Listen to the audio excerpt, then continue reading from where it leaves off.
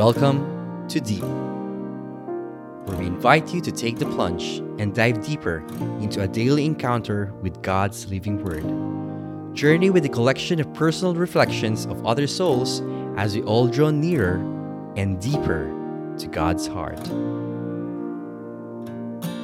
Hello, everyone, and welcome to Deep. This is me, Jeric, reflecting on today's gospel for your daily encounter enrichment podcast. I hope that wherever you are feeling amazing, that you are with Jesus all throughout the day. Invite Him to be part of your life today. And as I reflect on the Gospel of Luke, chapter 6, verse 12 to 19, may you receive His message today. The Gospel of the Lord according to Luke. Jesus departed to the mountain to pray, and he spent the night in prayer to God. When the day came, he called his disciples to himself, and from them he chose 12, whom he also named apostles: Simon, who he named Peter, and his brother Andrew, James, John, Philip, Bartholomew, Matthew, Thomas, James, the son of Alphaeus, Simon, who was called Zealot, and Judas, the son of James, and Judas Iscariot, who became a traitor. And he came down with them and stood on a stretch of level ground. A great crowd of his disciples and a large number of the people from all Judea and Jerusalem and the coastal region of Tyre and Sidon came to hear him and to be healed of their diseases. And even those who were tormented by unclean spirits were cured.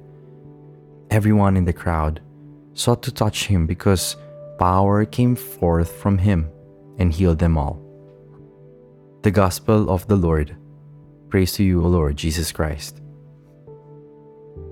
The Gospel for today presented us a view on how Jesus discerned and how he decided.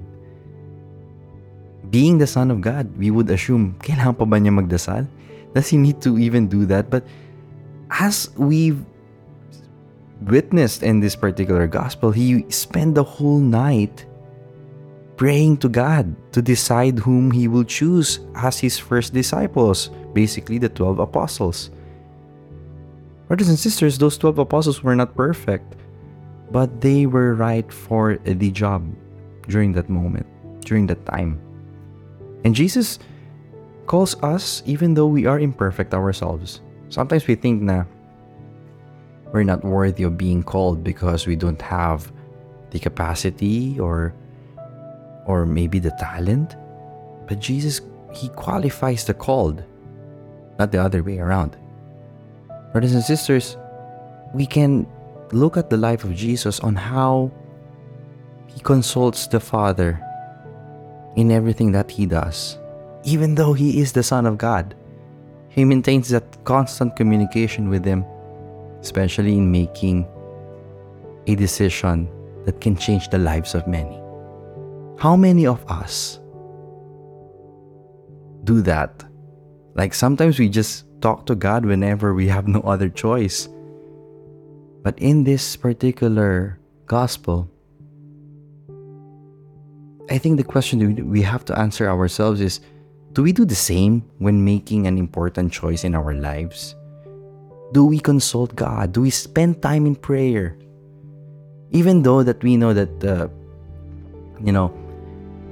we can never make the perfect choice, but I think Jesus is inviting us more than ever to consult with Him, with the Holy Spirit's guidance, and of course the Father's will, that our decisions may be in line with His will.